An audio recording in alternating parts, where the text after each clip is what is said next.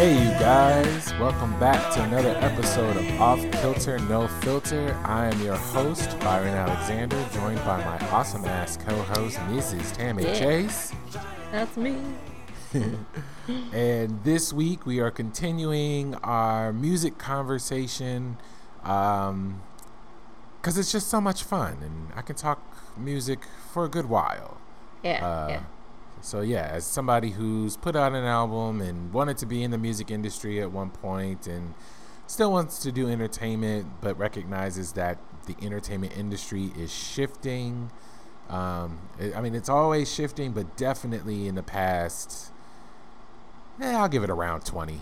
There have been major shifts, especially within the last 10 years.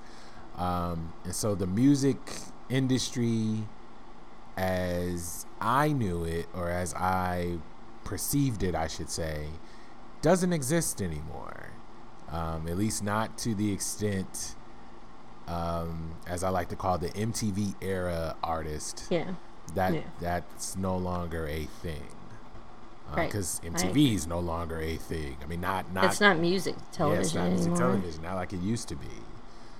I always laugh when they have VMAs. I'm like, but you don't play music videos, so what's the point? Yeah. Anywho, so we're gonna continue our music conversation, especially because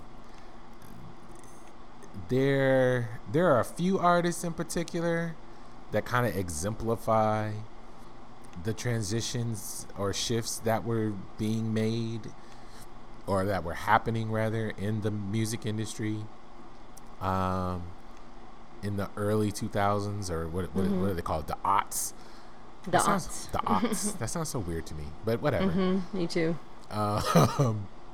Into the early 2010s, because the SoundScan era was in the mid 90s till the early aughts. I want to say I'll give it around like 94 to 2004. You could probably like inch a couple more years out of that, but yeah, to keep it simple, we'll just say a 10-year period. So 1994 to 2004.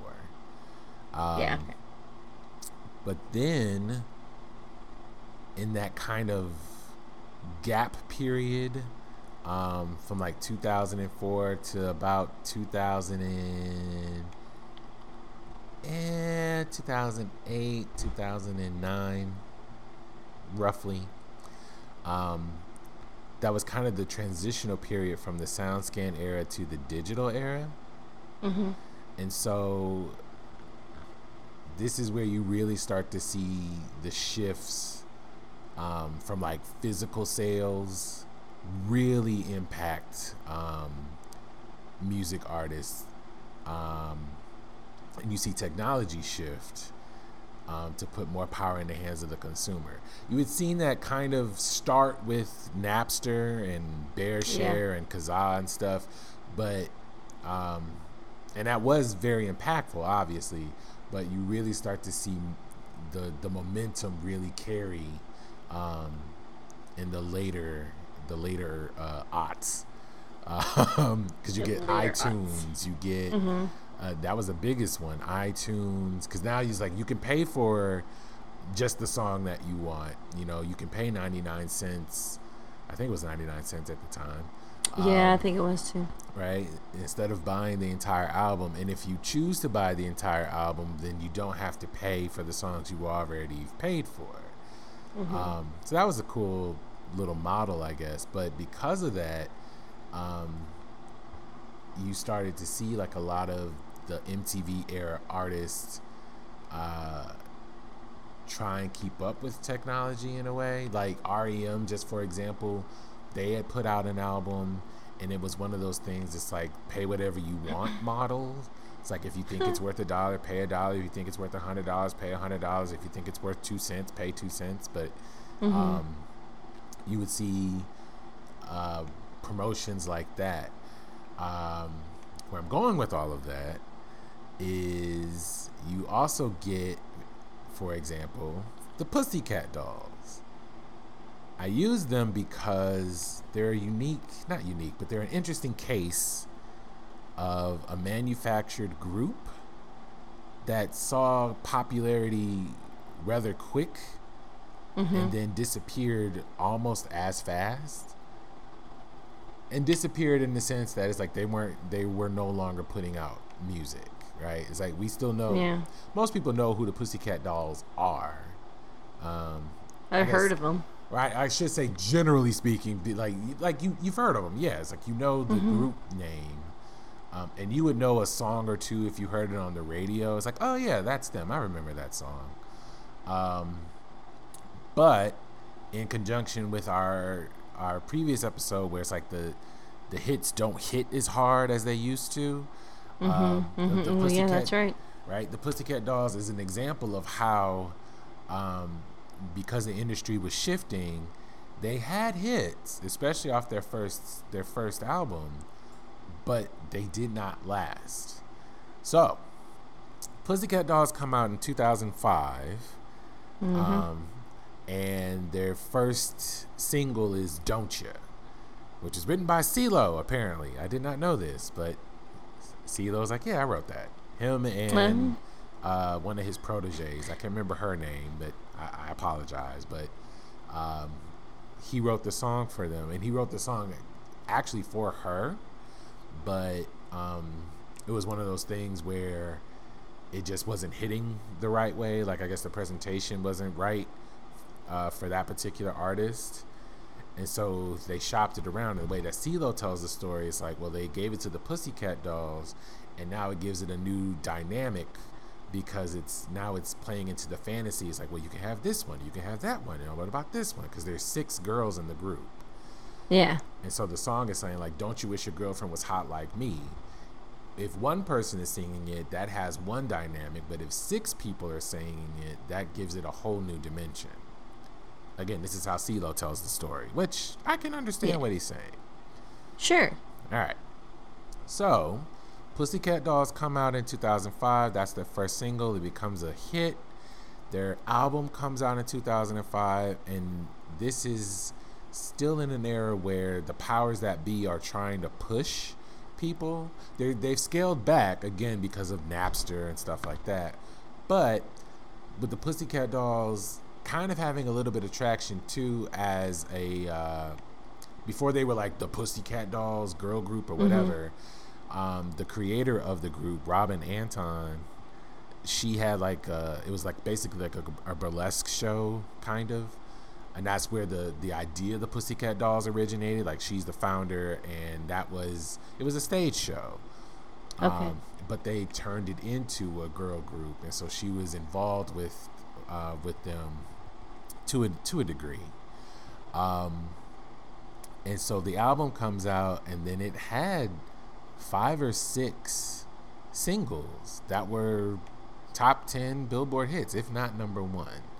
I say this like I can't look it up. I always do this, but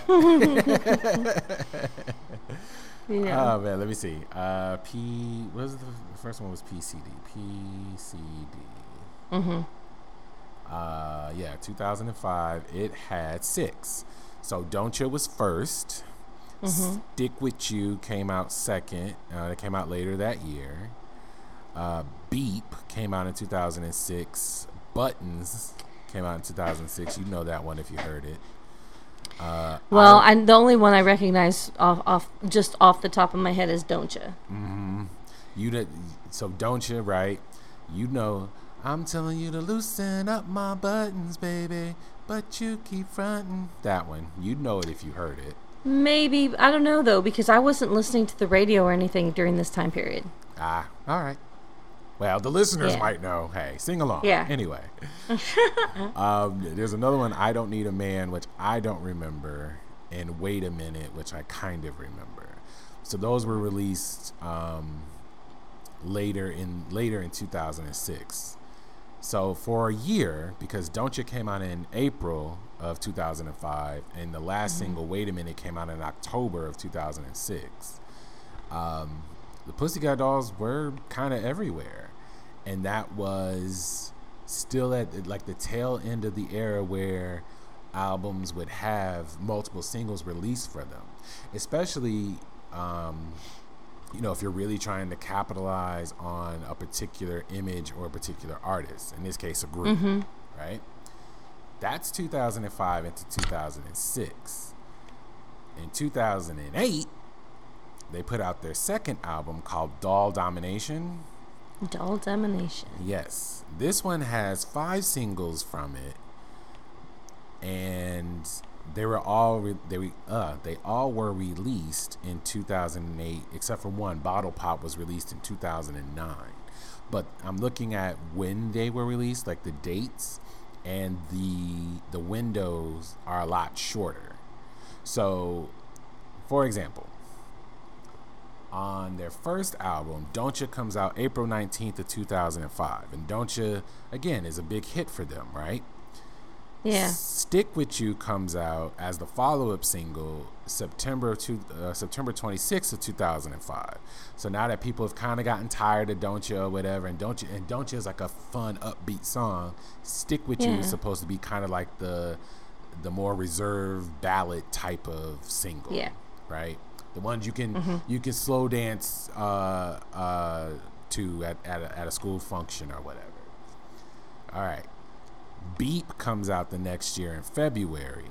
So April is the first single, and then 6 months later is your second single. Almost, 6 months later. And then 4 months after that in February, or 5 months after that in February, your third single comes out. And Beep must not have been as big as a hit, because then Buttons comes out as the fourth single in April of 2006. That stayed out until I Don't Need a Man came out in September of 2006, September 9th. And then Wait a Minute comes out October 16th. So then, as somebody who's looked at music and whatever, that gives me the impression that Don't Ya, Stick With You, and Buttons were the big singles, whereas Beep, I Don't Need a Man, and Wait a Minute were the not as strong of singles. It's like they put it out there just to kind of like keep the album going and to keep the name out there. But the ones the singles that carried the album were Don't Ya, Stick With You, and Buttons, right? All right. So I say all of that. In comparison to Doll Domination, here are the dates. When I Grow Up was the first single, and that came out in May of 2008, May 27th. Okay. What You Think About That is the second single. That came out in September of 2008, September 9th. So that gives you about 5 months, right? Months, yeah. Okay. Out of This Club comes out October 12th of 2008. Wow, that's like a bang. Bang, bang. Right. Yeah. But then I Hate This Part comes out October 14th of 2008. No. And I don't even remember that song. Back to back, yeah. And then Bottle Pop comes out in February of 2009. Yeah. So to me, and Doll Domination did not do as well as their first album. And we can get into all that later. But When I Grow Up was a big hit for them when it came out, but that was what really carried the album. Because What You Think About That came out in September, but then basically just to kind of run through the rest of the album, they put out 3 more singles. Really just out of like contractual agreements, it seems. It's like that those songs did not have the same kind of staying power as the previous album did.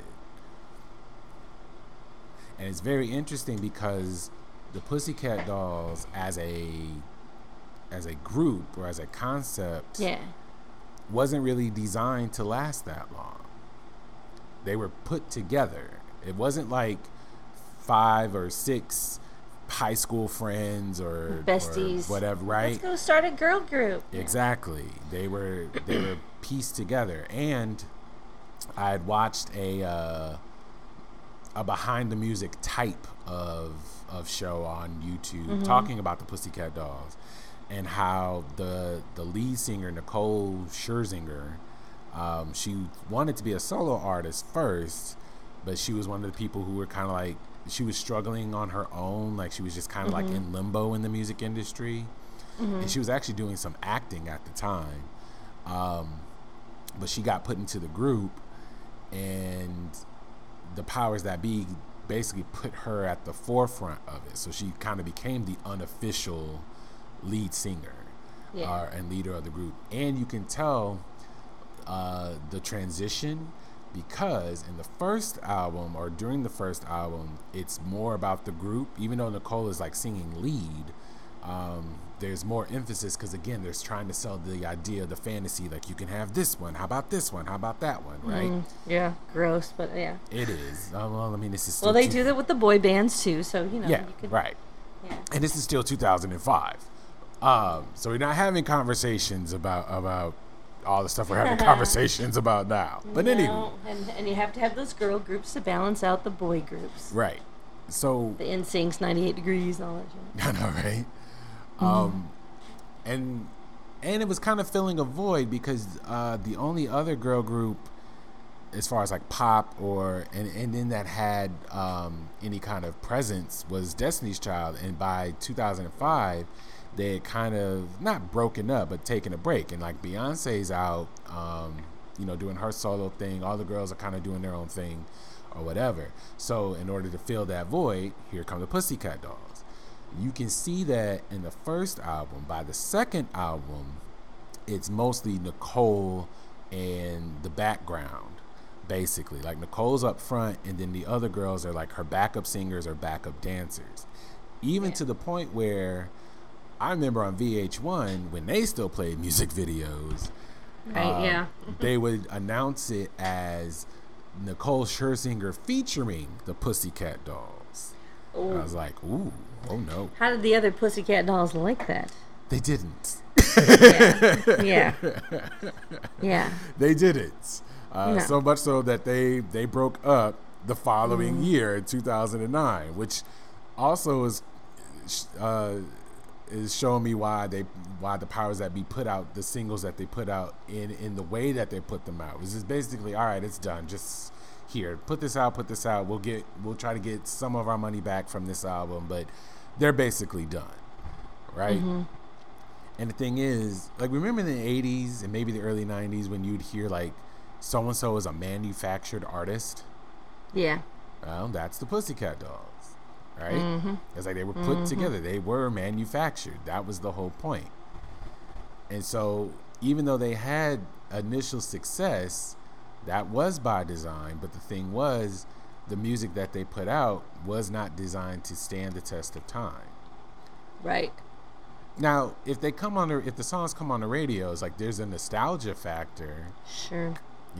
So I mean, you can still like the song, but so as another example of that is the song Milkshake. It's like, you're listening to it and you're like, ooh, I like the background music of that, and then you're like, oh, my milkshake brings all the boys, and then after a while you're like, all right, I could go another 5 years without hearing that thing again. Which is funny because it's making a comeback. Yeah, well, of course it is. Of course it is. But then again, so lots of other songs did, but they're, a one-hit wonder is a one-hit wonder. I don't know. I say that, but I don't know. Did that artist have more than that hit? Because, I was, again, slightly out of touch with modern music at the time. And I still am, because to me it was like, okay, there's a few bright, kind of interesting, sounding songs like Milkshake. And for the Pussycat Dolls, the only one I'm remembering some of them now. The only one I like is Won't Ya. Don't Ya? Yeah, that's the only one I actually kind of like. The other one, and that because it had a different sound. But all the rest of Pussycat Dolls honestly sounded a lot like Destiny's Child to me, and vice versa. Yes. So it was like, to me, it was like, okay, so who is that? Okay, it's this one. Nah, that's all right.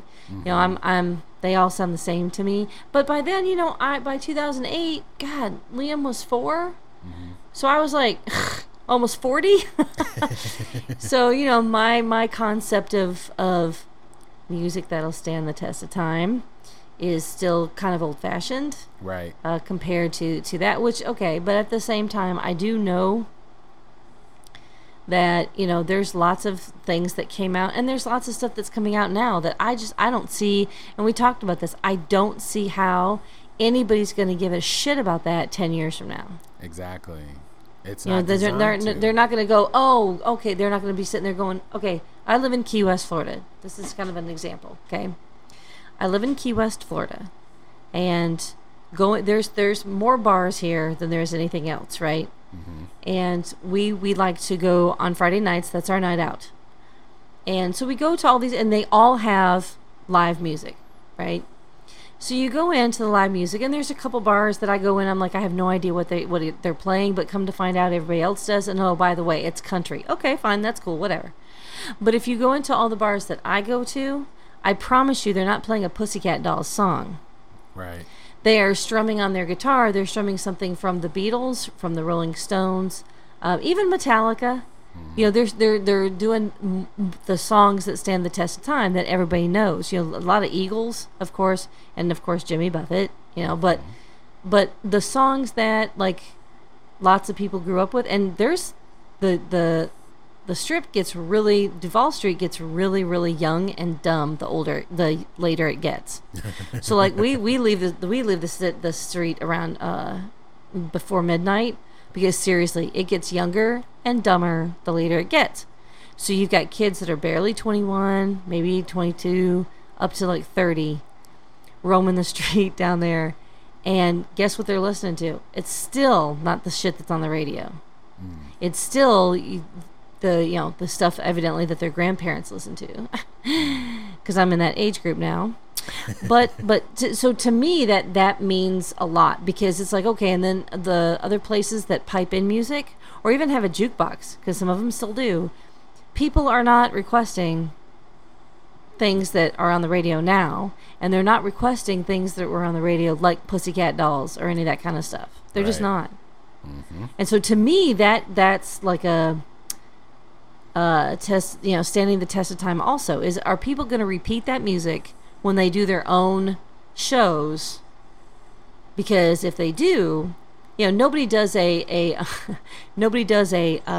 2008 pop music revival, but there's going to be a 1970s and 1980s rock band revival that comes here during Fantasy Fest week.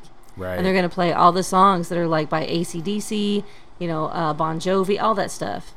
But yeah, I don't see one for like New Kids on the Block, and that nobody's doing a revival of the girl and boy bands of the aughts.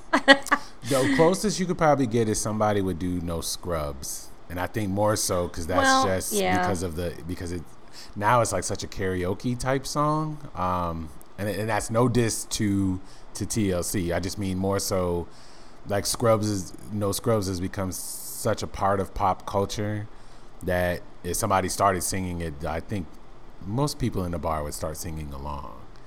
Maybe. Yeah, maybe. Because even at a certain age, it's like people know what that is. Well, sure. And there's going to always be those exceptions, right? Mm-hmm. I mean, that obviously there's always going to be those exceptions, like TLC. But TLC actually made a mark for themselves when they fought against Pebbles for the rights to their music and shit. So that helps too, though, because that put their name in the news all the time for something else that people were like, why are they doing this? I gotta listen to their stuff, you know. And then they would listen to their stuff because they're in the news about fighting for this. Same thing happened to Prince. Yes, Prince was everywhere in the 80s, but would he have stood the test of time had he not changed his name? Right. Probably not. Yeah. It's a possibility he wouldn't. Of course, you know, people like me think he's a musical genius, but that doesn't mean other people he would like, because he did kind of fall off for a while. Mm-hmm. The 2000s aren't the aughts aren't a big decade for Prince. Right. And so, but, you know, he's iconic because he fought for that, but it kept his name relevant and out there to where people listen to it. So yes, people redo some of his stuff. Mm-hmm. But I don't know what's out there right now, and I don't care.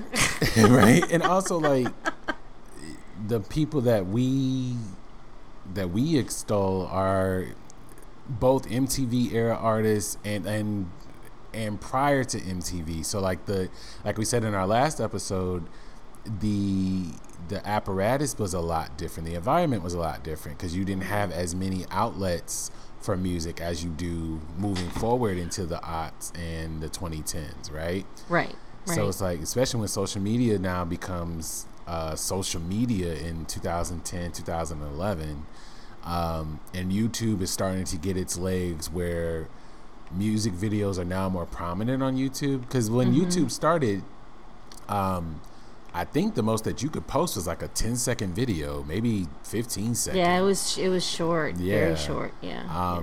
And now you got like was it Vivo? Yeah, now you can watch all. Is that the number one? Yeah. Well, on YouTube now you can watch 8 hours worth of content, 10 hours worth of content in one video. I mean, it goes. Yeah, I've done it. Right? Yeah.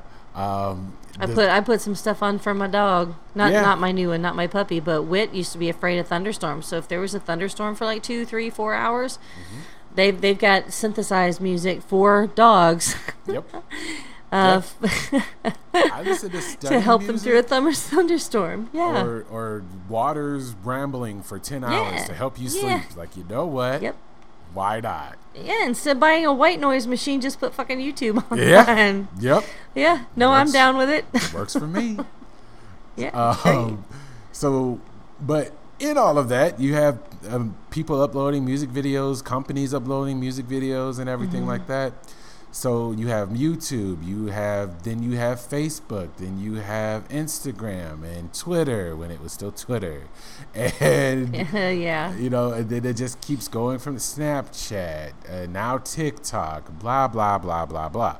The point is, you have a myriad of ways to consume music, and because the algorithm is doing what you want it to do, it caters what music you listen to.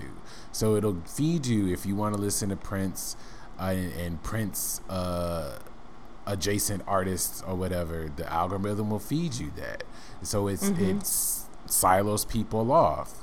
That way it's like, well, what is the new stuff out there? I don't know. I don't really care. I'm listening to the stuff that I want to listen to. It's custom made. Right? And as Calvin Michaels said in the video, it's like that cohesiveness, he said it better, but basically that cohesiveness of pop culture from, let's say, at least the 1970s through the 1990s or the early 2000s. I always give it the MTV era is 1981 to like 2011. That's like 30 years. Okay, sure. I always give it 30 years, but we'll go back and we'll say like 1970 to 2010 as far as it being like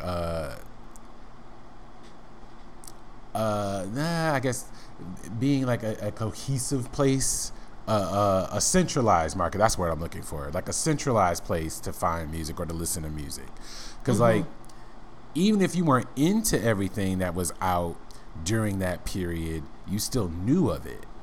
Whereas of course now, right, I'm like, I just heard of Doja Cat and heard an actual Doja Cat song, which I actually kind of like, but I'm like, who the hell is Doja Cat, right? Or I've heard of her, but I've never listened to anything of hers, right? Or Meg Thee Stallion. I know of Meg Thee Stallion. I did finally hear a Meg Thee Stallion song, but excuse me. But even rappers like Hopsin. The only reason why I don't know that person. Exactly. The only reason why I know of him is because my trainer at the time really liked him and showed me his YouTube channel. But like I've said before, I have an album out there, and I always promote it on this podcast. But if I didn't, and I didn't have it on streaming or whatever, you wouldn't know that I had an album. You wouldn't know where to find it. Right? And it's out there. True, yeah. It's on YouTube. It's on Google and everything. But you have to know to look for me. And there are plenty of people, especially now, because it's decentralized, right? You can make music in your basement if you wanted to, right? And people have been doing it now, and have been doing it at a faster rate than they were in the 80s and 90s. That's what we talked about with those short little clips, you know, the short little things that people post, right? Mm-hmm. Where they record stuff and then they put it on TikTok. Yep. Yeah, because the technology has advanced so much that you can do it quite cheaply and almost essentially for free. The only thing you need is a computer or a smartphone, which is basically a computer, right? Which most everybody has. Most Exactly. people have, yeah. You and I are using a free program for this podcast. Mm-hmm. Mm-hmm. You know, everybody can make anybody can make content now because it is like the platform that we use is free, and you know there's always the paid option, but there's so many different things that the free option can do. There's no reason to get the paid one, yeah, paid option. And because it's free, I'll even say it. I mean, we use Audacity, and it's working out really well. I mean, there's just so much that you can do with it. I've never even delved into all the stuff that Audacity can do with the free part. Mm-hmm. There's so much to it. So yeah, anybody can create content now for sure. Mm-hmm. And I'm not really versed in this conversation. I've been seeing certain people talk about it, but it goes over my head. But I guess it's this whole postmodernism conversation. I haven't heard what is that? Yeah. I mean, and I know what postmodernism is technically, but how's it used in this content? Well, if I'm understanding it right, so there's my asterisk, there's my disclaimer, but if I'm understanding it right, society entered the modern era in like the early 20th century, whereas like we were on like one accord basically. Like even though you didn't agree with everything, there was like you knew what reality was, or what like if I said the sky was blue, nobody was going to tell me that it's purple, right? Gotcha. Yeah. Basically. But now we've moved into a space, or society is shifting into a space where people will tell you the sky is purple, right? And not in a contrarian way, but like actually try and, for them, in their world, the sky is purple, and they can tell you why it's purple. You know what I mean? I mean, that's not the best example, but that's what I'm getting at, right? Sure. Right. Yeah. Like, you see it with politics. As crazy as it's gotten, it's part of it is just because it's a lot easier to silo yourself off, right? Like we're not talking about the same things anymore. The analogy I always use is like, if we're having a discussion or a debate, modernism would have been, hey, we're going to Disney World, right? We're only arguing over how we get there. Are we driving? Are we flying? Are we taking a bus? Are we walking? Are we teleporting? Whatever, right? Postmodernism is, we want to go to Disney World, but we're going to go to Disneyland. Oh, no, I want to go to Six Flags. No, I want to go to Busch Gardens. No, I want to go to Dolly World, whatever. Right. And we think we're talking about the same thing because those are all amusement parks, but it's not Disney World. Yeah. That's the best way I can explain it. And please email in and tell me, correct me if I'm wrong. I might be wrong, but that's the gist of what I get postmodernism is. Anyway, yeah, okay. Yeah. But all of that being said, technology has progressed so much that whatever music you want to listen to, and it's kind of curated that way as well. Like when satellite radio kind of became a thing, it's like you can listen to the Michael Jackson station and it'll play Michael Jackson and other artists like Michael Jackson, right? You can listen to the boy band station and it'll play all the boy bands from the 80s and 90s, or the 70s, 80s, and 90s, whatever. There's some in the 60s. Exactly, right? Like the Beach Boys. As I say, you go from the Beach Boys to Boys to Men and on that channel, right?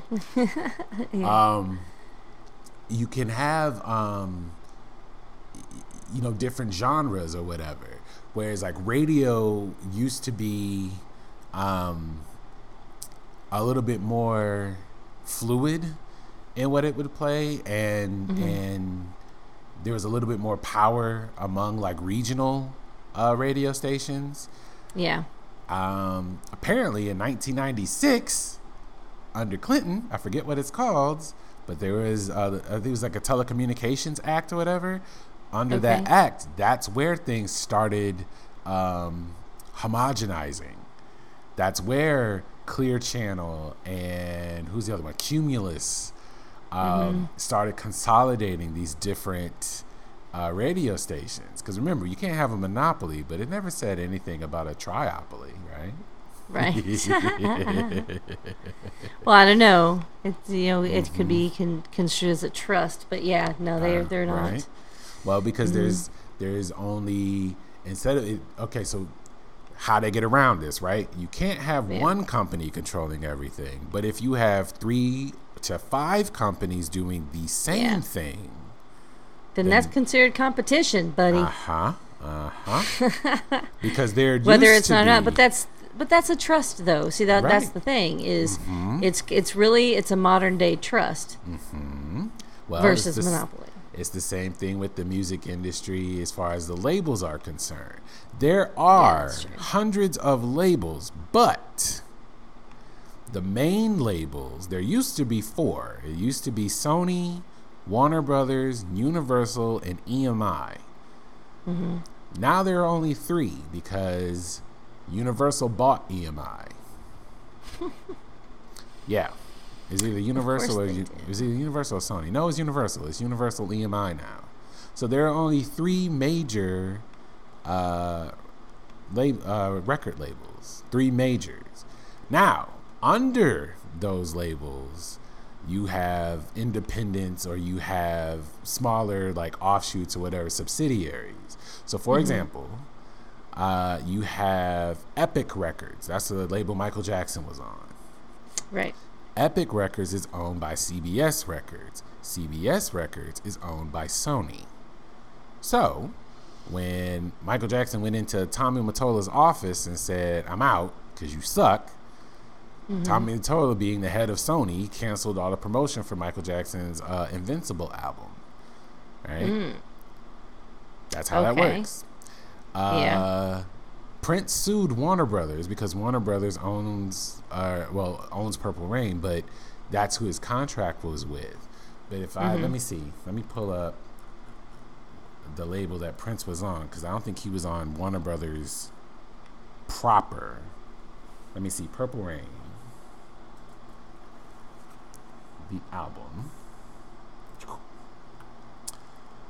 Oh no, it was Warner Brothers. All right, I stand corrected. Well, there you go. He still sued Warner Brothers. Right. Because Warner Brothers is owned by Warner Music Group. Yeah. Same thing with, for example, Puff Daddy or P. Diddy, whatever he's calling himself. He owns Bad Boy. That is his label. However, Bad Boy is owned by Warner Music Group. Tricky. Very tricky. So when you sign to a label, in his case, using him as an example, his artist would be signed to Bad Boy. They would be quote unquote Bad Boy artists, which is fine. Your deal is with Puff Daddy and Bad Boy. So you are signed to a label. However, the money that funds that label is through Warner Music Group. Warner Music Group owns Bad Boy. So this is where it gets like, and I'll spare you all the details here, but this is like how it gets dicey for artists, because it's like, how many contracts are you signing? Who owns your work? Because it's not you, and it's written in a way so that it won't be you, or at least it won't be for quite some time. And like who actually employs you? You know, it gets convoluted on purpose, because the whole point of it is like to exploit, your creativity. It is your work, but when you're in the music business, they may have paid you up front, but it's in advance. They paid you a few $1 million, which is more money than you've ever had before. And that sounds like a good deal until you remember it's in advance. So they're paying you a few million or even $10 million to produce an album. So they're giving you the money. That's your budget to produce the album. There's also this thing called taxes. So cut it in half. Yeah. So that's how people get caught up in the industry. It's not because they're spendthrifts. It's not because they're just bad with money. It's because the deal that they get from the onset is a bad deal, or at least some kind of nebulous deal where it's like it's not good or bad until the impact hits you, right? If the impact hits you, it's not it's not gonna bankrupt you, and it's not something that you can't absorb or whatever, then you're like, oh yeah, then okay, yeah, I mean that's fine. I thought I have a little bit more money, but I'm good. I'm happy. Versus, for an example like TLC, where they sold 10 million records, but the way that their contract was set up and how many people had their hands in the pie, right? And Uncle Sam still gets their cut. Well, sure, they get it first. Yeah. Well, at the end of it, this is how you end up $200,000 in the red. And you sold 10 million records. What? Right. And this is 1995 money. So shoot, albums was like what, $25? Yeah. Right. Yep. So I say all of that to say, with examples like the Pussycat Dolls or TLC, even Michael Jackson, he wasn't bankrupt or anything, but reading his history and stuff, he did not own some of his records. A lot of his records, actually. The Way You Make Me Feel is one of my favorite Michael Jackson songs, but he didn't own that. Nope. He was supposed to get the rights to it in 2001, but there is a loophole in his contract that extended that ownership to the label, which is why he went to Tommy Mottola and said, F y'all, I'm out. Yeah. But this is also why artists, in particular Michael Jackson, why they buy other people's masters. That's how you make your money if you own it. So that's why, part of the reason why Michael Jackson had the Beatles catalog. It went up for sale, and Paul McCartney's mad because he bet Michael Jackson that he couldn't buy it, and Michael said, all right, I'll show you, and he bought it. But I was like, well, I mean, you can be mad, Paul, but hey, you made the bet and you lost. I'm sorry.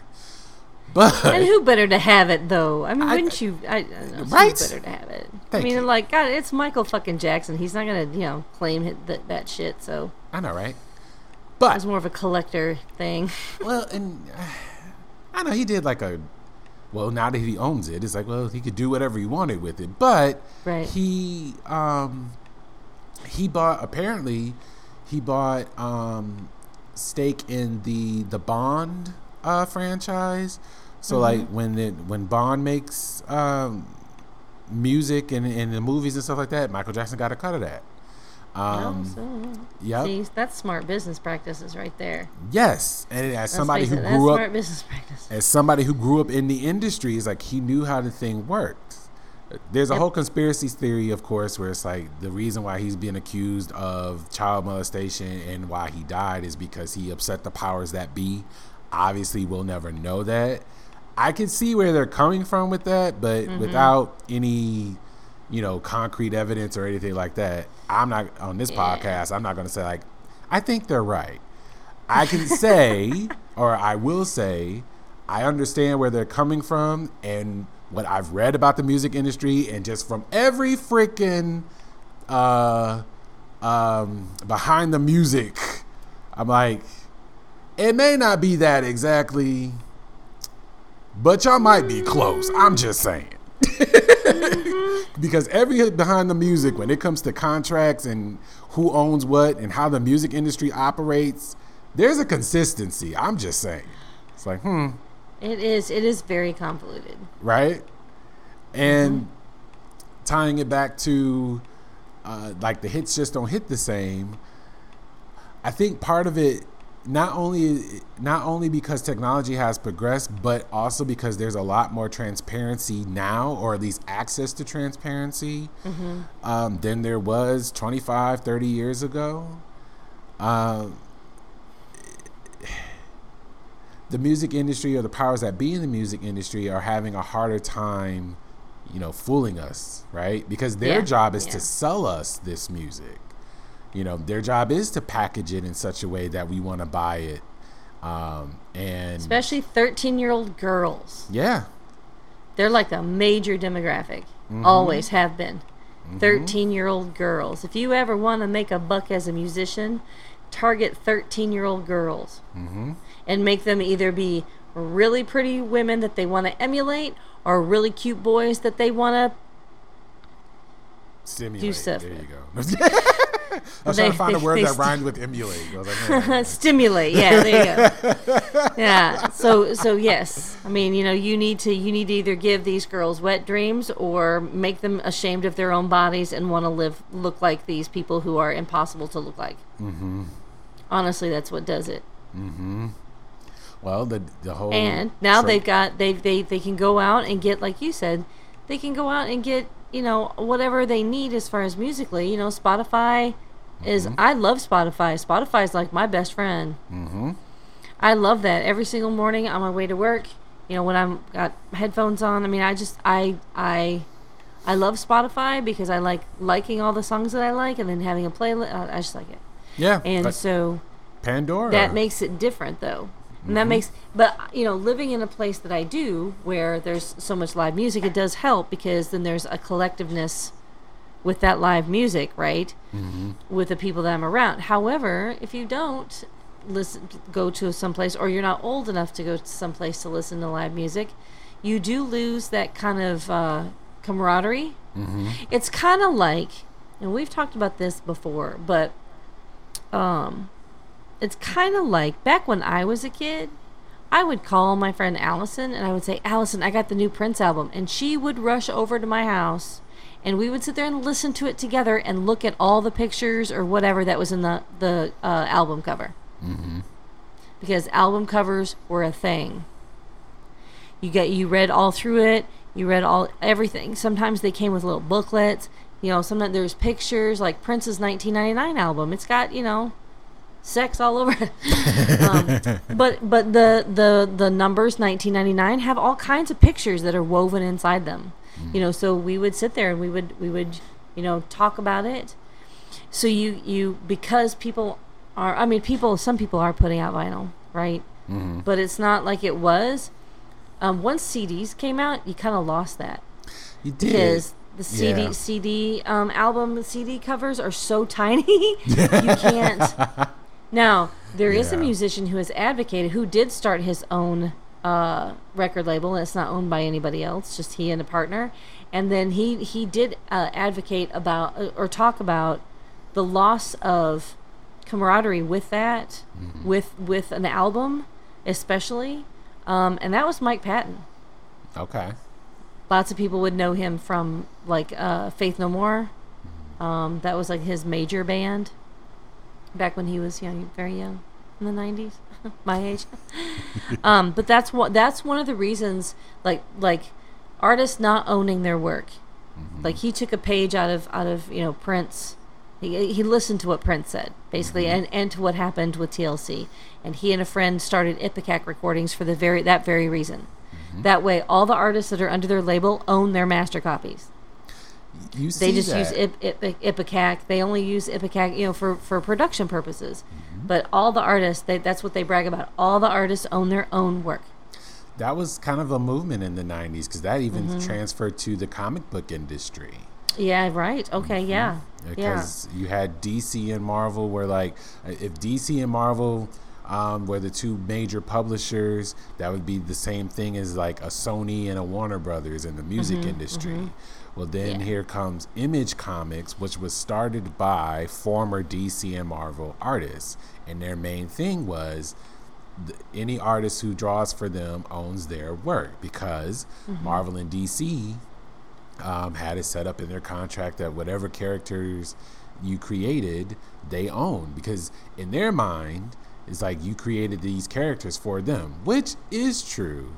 But the problem being, of course, that it's the creator's work, and the companies are the ones that are making the millions of dollars off of that creation, where the creator is not making any money or very little.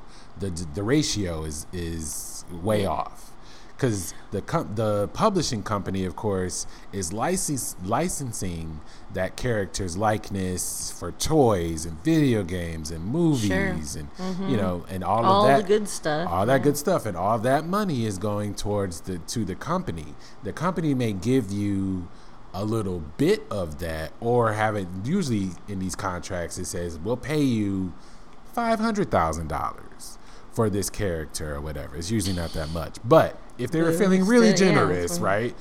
$500,000 does sound like a lot of money, and it is. It's not. Right? Well, it is up front. Right, exactly, because that's the gotcha. Right. In the long run, though, they'll be making $500 million. Yeah, exactly. That's a lot different. Yeah, exactly. So those creators were like, man, fuck that. I don't get to own any of my stuff, and you're profiting, hand over fist from that. I'm out. And so they created Image Comics. So it's it's that same story. Yeah, you saw and again, like the transparency. I think part of that too is like generational, where a lot of those creators grew up in the Watergate or post-Watergate era, right? So don't trust your government, kids. Yeah, right. Don't trust the powers that be. Question everything, and really stick it to the man. Thank type you, of George thing. Carlin. Yeah. Yeah. And so they grew up doing that. Millennials grew up watching that, and so we kind of perpetuated that as well to a degree. Gen Z sees that as well, and this is part of the reason why you see the powers that be panicking. Yeah, good. I hope they do. Yeah, well, this is why you get all of your moral panics, because there's nothing else. The truth is that the powers that be fucking suck. They fucking suck, because the power structure that they are in control of is garbage. It always has been. And people can see it and articulate it in a way that they couldn't before. So in order to distract you, as Toni Morrison says, racism is a distraction. Well, in order to do that, we'll throw everything at the wall and see what sticks. So here you go. Here's the satanic panic in the 80s. Here's the gay panic in the 90s. I mean, we also had it in the 50s and 60s, but it's on steroids in the 90s. Right? Fast forward, you have the trans panic, the bathroom bills, and all that other bullshit. You're banning books, all of that crap. Like, it's not new, but it's just so all much at once. Horse shit. It's just so much horse shit. Right. Well, because at the end of the day, the fact of the matter is, or the truth of the matter is that you know how this goes. You know what you're doing. Right. Yeah. Well, and part of that moral panic, or part of the implementation of moral panics is projection. So that way, when you're accusing people, or you accuse people of, impropriety or whatever, and it's not because they're actually doing it; it's because you're the one doing it, right? It's like, if I'm stealing from you or whatever, it's like, well, I'm not the one stealing; you're the one stealing. Yeah. Right? It's how you frame people as savages. Who's the savage? It's like, well, wait, if you broke into somebody's house and destroyed everything and then gave them back a piece of what you destroyed, how are they the savage? But that's how the story is told, isn't it? Mm-hmm. Anyway. I said what I said. So. Yeah. Well, let's wrap it up. So, with music, or at least the hits don't hit the same, and with art, I don't even want to call them artists, but entertainers and groups like the Pussycat, because they're not artists. The Pussycat Dolls are not. They're not designed to be artists. No, they're not writing that shit. They're not. They're not designing that stuff. Right, and their sound is manufactured. It's crafted for them. And I think that's part of the difference too, that we were talking about with music that lasts and music that doesn't, throwaway music in a way. Because in the past, even the girl and boy groups of the past, like the Beach Boys wrote their own shit. They're artists. They did all that. They played the instruments. They did the thing, right? They didn't just go out there and dance and lip sync, at their concerts or whatever. And so I think that that's also a distinctive thing for more modern, I'm going to put it in air quotes, music, because again, we talked about this too, like the last time we talked about this, because it was in the video of that, what's his name? Calvin Michaels. I like him a lot. Yes, okay. It was in his videos also, and we talked about this, about how a lot of these entertainers, they can't do it live, like, and they don't do it live because they can't do it live. Right. So, like, I mean, it's one thing to have these boy bands, like, and I for me, as far as throwaway music, the best example of that besides the Pussycat Dolls is K-pop. That stuff is the most throwaway shit ever, because honestly, all these little teeny bop girls, I promise you, 20 years from now will not remember one of their songs. And so those kids are not artists. They go out there and then they dance. If you want to talk about the dances, the choreographed dances that they do, that's not their art either. They don't choreograph that either. No. So they are I hate to say this, but they are the Milli Vanillis. They are. You know, like Milli Vanilli was manufactured, but was manufactured. Yeah. But so even the Pussycat Dolls is manufactured, so they are like Milli Vanilli in a way. That might be her voice, but that's it. There's like nothing else, and there's no substance to it, and it feels fake. It feels like a house of cards to me. Yes, all that kind of music. Because first of all, once you start using auto-tune for every fucking thing in your song, to me, there's no authenticity to it. And overuse of auto-tune is like, it's so sad. One could argue, like if you're putting groups together, one could argue that Motown would be that, but the difference with Motown was that it was brand new at the time. Also, you're talking about because the music was written by somebody else, and the singers just sang it. Yeah, well, and because the whole package was crafted by Berry Gordy. Oh, that's true. So the Supremes, because and this is coming from Diana Ross and Smokey Robinson, right. So it's like, because Berry Gordy's whole thing that was the argument between Motown and Muscle Shoals, wasn't that? Because Motown was much more manufactured and put out there to be mainstream on purpose, versus the stuff in Muscle Shoals, down at in the South. Like there's like two competing ideas of that. Yeah. Whereas the ones in Muscle Shoals were a little bit more authentic as far as their artistry was concerned. They wrote this stuff versus Motown, right? And that's part of that too. But I don't know that's for sure, because I saw that in a documentary. Well, in addition, like you see that where the Jackson 5, for example, they did play their own instruments, but because Berry Gordy's whole thing was about representation or a presentation, especially of black people in a business that did not really did not allow space for, black people writ large, not really. And especially the kind of music that Motown became famous for. His whole approach, of course, was to say, if you're going to be out there, it has to be very well curated, and you're basically in character, like as this artist, 24/7, because the way that things are set up, whether you like it or not, you speak for everybody in your demographic, right? Yeah. And so his artists were manufactured, but because of the way or the message that he was trying to send, and because of the way things are structured, in his case, it's a little bit unique. It's not like when we say manufactured artist now, it's kind of a dig, because it's like, especially with pop music is concerned, it's like you really don't have to have much talent, or you don't have to be able to do all that much, because you have technology or people behind you to make you a star. Versus in Motown's case, they had the talent, but it was very curated through Berry Gordy's lens. Yeah. Because Go ahead. Because the like some of the artists that went through Muscle Shoals are people like Aretha Franklin, who did write who was she's passed also, so was an artist. Mm-hmm. And of course, so Aretha can sing. Like, there's no disputing that, right? Like, the talent was there. Yes. Aretha Franklin could bring down the house, and we all know this, right?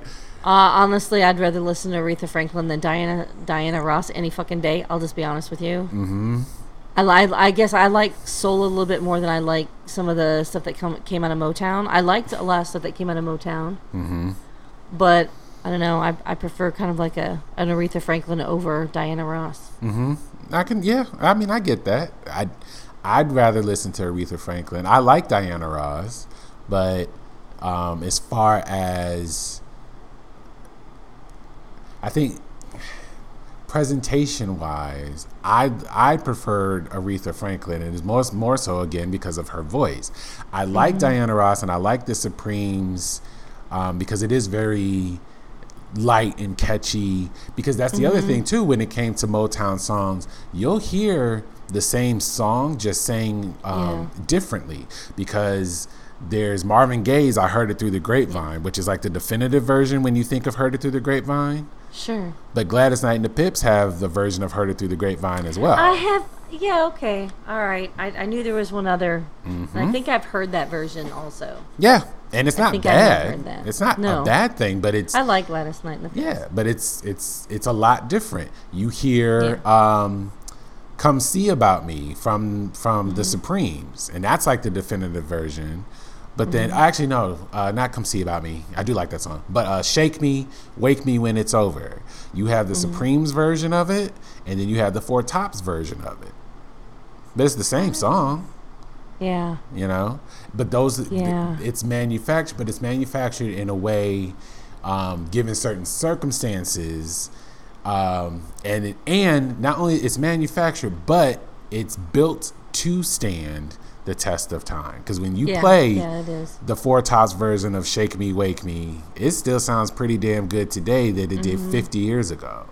If you play "Come See About Me," it still sounds as good as it did 50 years ago. Yep. Whereas I agree. Don't Ya, even though I like Don't Ya personally, yeah, I do too. I'm not going to hear. It's not. Don't Ya's not going to be on the oldie station. No. Right?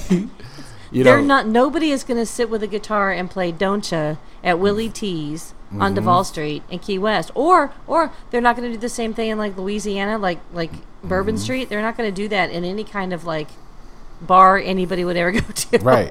I think maybe part of it is because like blues, soul, rock and roll is it's done. Those genres like are more from the people. It's more from like authentic experiences for the most part. I mean, you have your exceptions out there, but for the most part it's more from literally the soul, right? And whereas some pop does translate okay. I will give MTV this credit. I really liked when they had the Unplugged.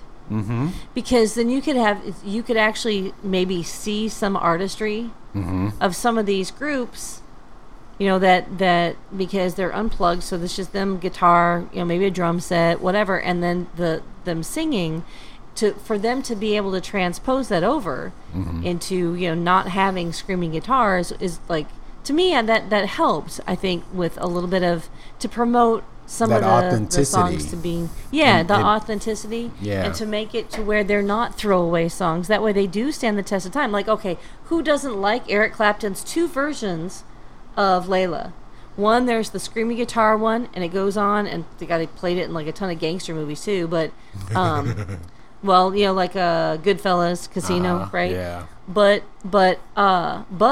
everybody, the one they play on the radio more often, believe it or not, is his MTV Unplugged Layla. Okay.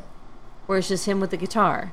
And it's really good, right? That's how I actually learned the words to it. Was that? Because sometimes you're like, I never understood what he said there, and he just said it out to where I could understand it. Yeah. Like that Mondo Green this entire time. I was like, oh, that's what he was saying? Right, exactly. Yeah. Like I didn't know that Edge of 17 by Stevie Nicks was the Edge of 17. I always thought it was called White Winged Dove, because that's what she says. She does. Yeah. Then I have no. Yeah, I know that lyric, but I don't know all the rest of them. All I know is when the white winged dove. Nicks. That's it. Okay, Stevie Nicks. Yeah, right. Stevie Nicks is one of. I have a love-hate relationship with her. Okay. I like her a lot. I like her personality. I think she's a woman of rock. I like that. But it's really hard for me sometimes to just not laugh at how, somebody taught a goat to sing. I'm no singer, right? I am no singer. I'm like just saying what I hear, right? And again, I hate to say that she's made a living, and actually, if they taught a goat to sing in key, so so it's good. But she also does not enunciate any of her songs. Yeah. So you can't understand a word of like 90% of her songs. It's like I have no idea what you just said there. So I'm one of those people that I will just sing what I hear, and that's how Mondegreens arise. I get that too, but. Sometimes I'm not even saying words. I'm just saying what the sounds are. Yeah. And Doug caught me doing that one time. He's like, "What did you just say?" I said, "I have no idea. I was just singing the sounds, like the phonics." Yes. He's like, "Well, that's brilliant because I have no idea what the fuck she's saying." I said, "Me neither." So I just say, I just sing what I hear, and then it sounds like I'm saying what she's saying. Exactly. Which whatever it is. Yeah. Well, that's how you do. Any other songs where you don't know the words, you just kind of like hum through it. It was like, finally it's happened to me right in front of my face. And hide it. Yeah, there you go. Throw in a couple consonants and a vowel here and there, and you got it. Yeah. That's perfect. I was like, what did you say? Whatever she said. But whatever she said, that's what I mimicked, and I don't understand it. I mean, you do that with, listen to Missy Elliott. You observe everything in between. Okay. Oh my God, that song does kill me. I like that song, but I have no idea what the fuck she's talking about. I'm sure it's dirty, which I'm happy about, but still. No, it's not. She's saying, I put my thing down, flip it, and reverse it backwards. Yeah. Oh, okay. There you go. That's right. You told me that before. Yeah. When we were talking about Mondegreens. Yeah. But that's the thing where it's like this songs, and in her case, she was a producer before she became an artist. She was a songwriter and a producer, so she knew how it worked. And we can do a whole separate episode of her. We're going to wrap this up, but the whole thing was her and Timbaland were producers or whatever, and they designed their songs to be different. And because they were so different and unique, that's why they stood out, and that's why they stand the test of time.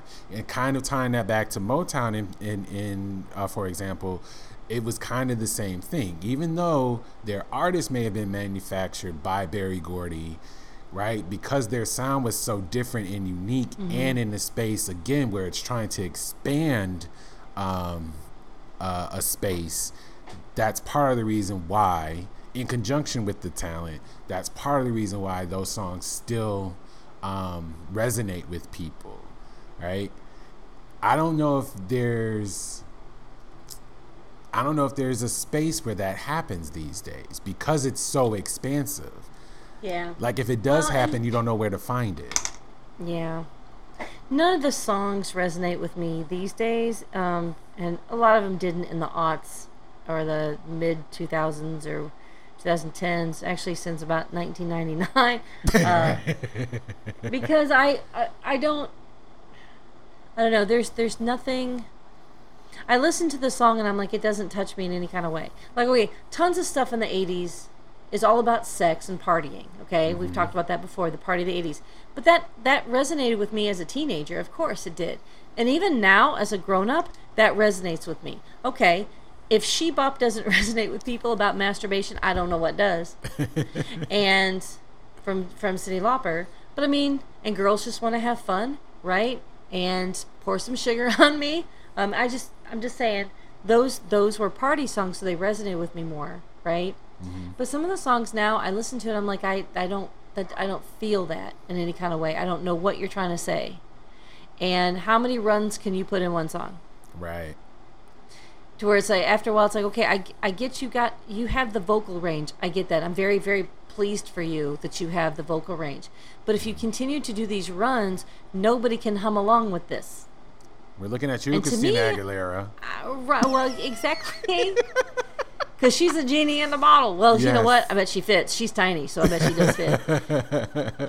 She is very tiny. Her whole height is just her voice. Right? Honest to God. That's it.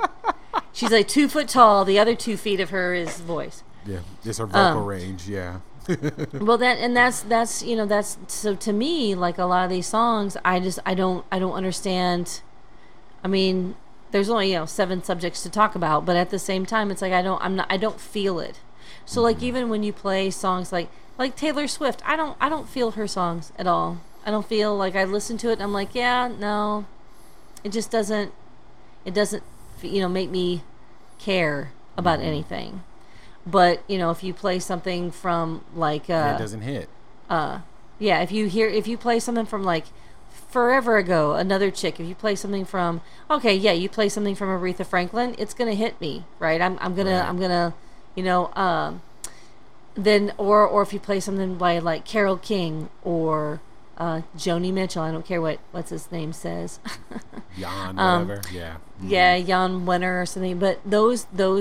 But then if I listen to something by Prince, that hits too, or anything else I listen to. But I'm sure I know that a lot of teenage girls, Taylor Swift really does it for them, and I think that's great. But I don't see, I like Green Day from the 2000s, right? Mm-hmm. But when I listen to their songs, it's like So like when it comes along on my shuffle of my liked songs on my Spotify, I skip it every time because it's just like I like American Idiot. I like Green Day, but it's like I'm not in the mood. I'm never in the mood to really listen to Green Day. Mm-hmm. But then Led Zeppelin will come on. I'm like, oh yeah, let's do that one. Not Stairway to Heaven, but lots of the same with Pink Floyd. Pink Floyd comes on, oh yeah, turn that on. Metallica, oh yeah, turn that on. Prince, oh fuck yeah, turn that on. Right. And Michael Jackson, yeah. Especially from my favorite album, which is The Wall. Yeah. Mm-hmm. So I think I'm happy for some of these artists, but I'm also sad for them because like most of them do go the way of Pussycat Dolls. Yeah. Yeah. They're up there just as a flash on purpose, and then they will go away. Okay, so you better spend your money wisely. Yeah, save it. If you got anything from it, if you yes, get save it. If you got anything from it, yeah. Because all right, we need to wrap up. I'm sorry. Yeah, I'm sorry. no, we do. All right, yeah, because and with that point, a lot of the times they'll flash, and then they'll kind of go the independent route. A lot of times. Yeah. It used to be you go independent and then move to the major label, like when you quote unquote made it. Now it seems the reverse is happening, where you're on the major label to kind of get your name out there, and so when you want to do your more stripped down or authentic or whatever type of work, then you go independent. Yeah, it seems that way, but we'll put a pin in that and continue that next time. So yeah. Well, are we going to do? Let's talk about Tina Turner next week. Yes. All right. We will talk about Queen Tina Turner. Yes. Ha. Yes, I miss her. All righty. See, talk about staying power. Damn right. Best legs in the business. Talk about somebody who came back too. She had a resurgence like nobody. I mean, she was great. Yeah. Dang. Yes. I miss her. All right. So tell us where we can find. Speaking of music. Yes. So yes. My music. Make sure you listen to it. Buy it. Share it with your friends. It's great. I promise you, it is great. It really is. Yes. It resonates. At least I hope it does. It does. It does. All right. Good. I feel it. Good. All right. So you can find my music on Spotify, Google Play, Rhapsody, YouTube, anywhere you stream music. You can listen to it there. If you want a physical copy, you can get one off of Amazon or through CD Baby. So people still do physical copies. I know that's getting rare, but I hey, do. Yeah. You can have it in your hands like hotcakes. Yes. Good stuff. Yeah. So the link will be in the description. You can also find my music on another podcast. The podcast is called Women Committing Crimes. Yes. The songs there. Oh, I said my music. Yeah, but you can find my music in all those places. But what you're looking for is Square One. That's the name of the album. Well, yes. That helps. right? Like, yeah, yeah. well, your music, but I mean, what's it called? So the name of the album is called Square One. Yes. And you can hear songs from that album on another podcast, called Women Committing Crimes. The songs you can hear on that podcast are Forgive Me and Who. If you stuck with us, you've also heard Very Well I Know and Fall in Love with Me and Roadblocks, which is not on Square One, but it's on a new album that's in the works. That's all I can say for right now, because COVID ruined everything. It sure is. It set some shit back, man. That's for sure. Just saying. That's for sure. It's an apt song. That's all I can say. Yeah. Oh yeah. No, it's a really good song. Actually, I think about that all the time. Oh. When I hear a song all the time, when I put stuff in front of myself, self-sabotage and stuff. Uh-huh. And then I think about your song, and it helps. Oh, it's definitely my anthem because, speaking of self-sabotage. But anyway, that's a different podcast episode. Yeah. Oh, we should. Yes. Yes. We'll have to do one about self-sabotaging. Yeah. Why we keep ourselves down. Uh-huh. What are we afraid of? So, yeah. Yeah. But Tina Turner first. Tina Turner first. We have to honor her, for sure. What else? Oh, you can get in touch with us by emailing us at offkilternofilter@yahoo.com. You can message us on Facebook or join our Facebook group, Off Kilter No Filter. And I don't really keep up with this, but Twitter, I guess, is now X. I'll still call it Twitter. And apparently Elon Musty wants you to pay for it. So I don't know. If you still have Twitter and you want to send us stuff, go for it. But I never even check that. I'll be honest with you. I never do. It's just not my thing. I look when I post the episodes, but We Twitter has always been a dumpster fire, and you put accelerant on it with Elon Musk. So Twitter will probably go away. So email us. Yes. How about that? Yes. All right. Sounds good. Yes, please do. And all right, that's all I got. That's all I got, too. So we will see you guys next time. And again, we're talking about Queen Tina Turner. Yes, we are. All right. Love y'all. Bye.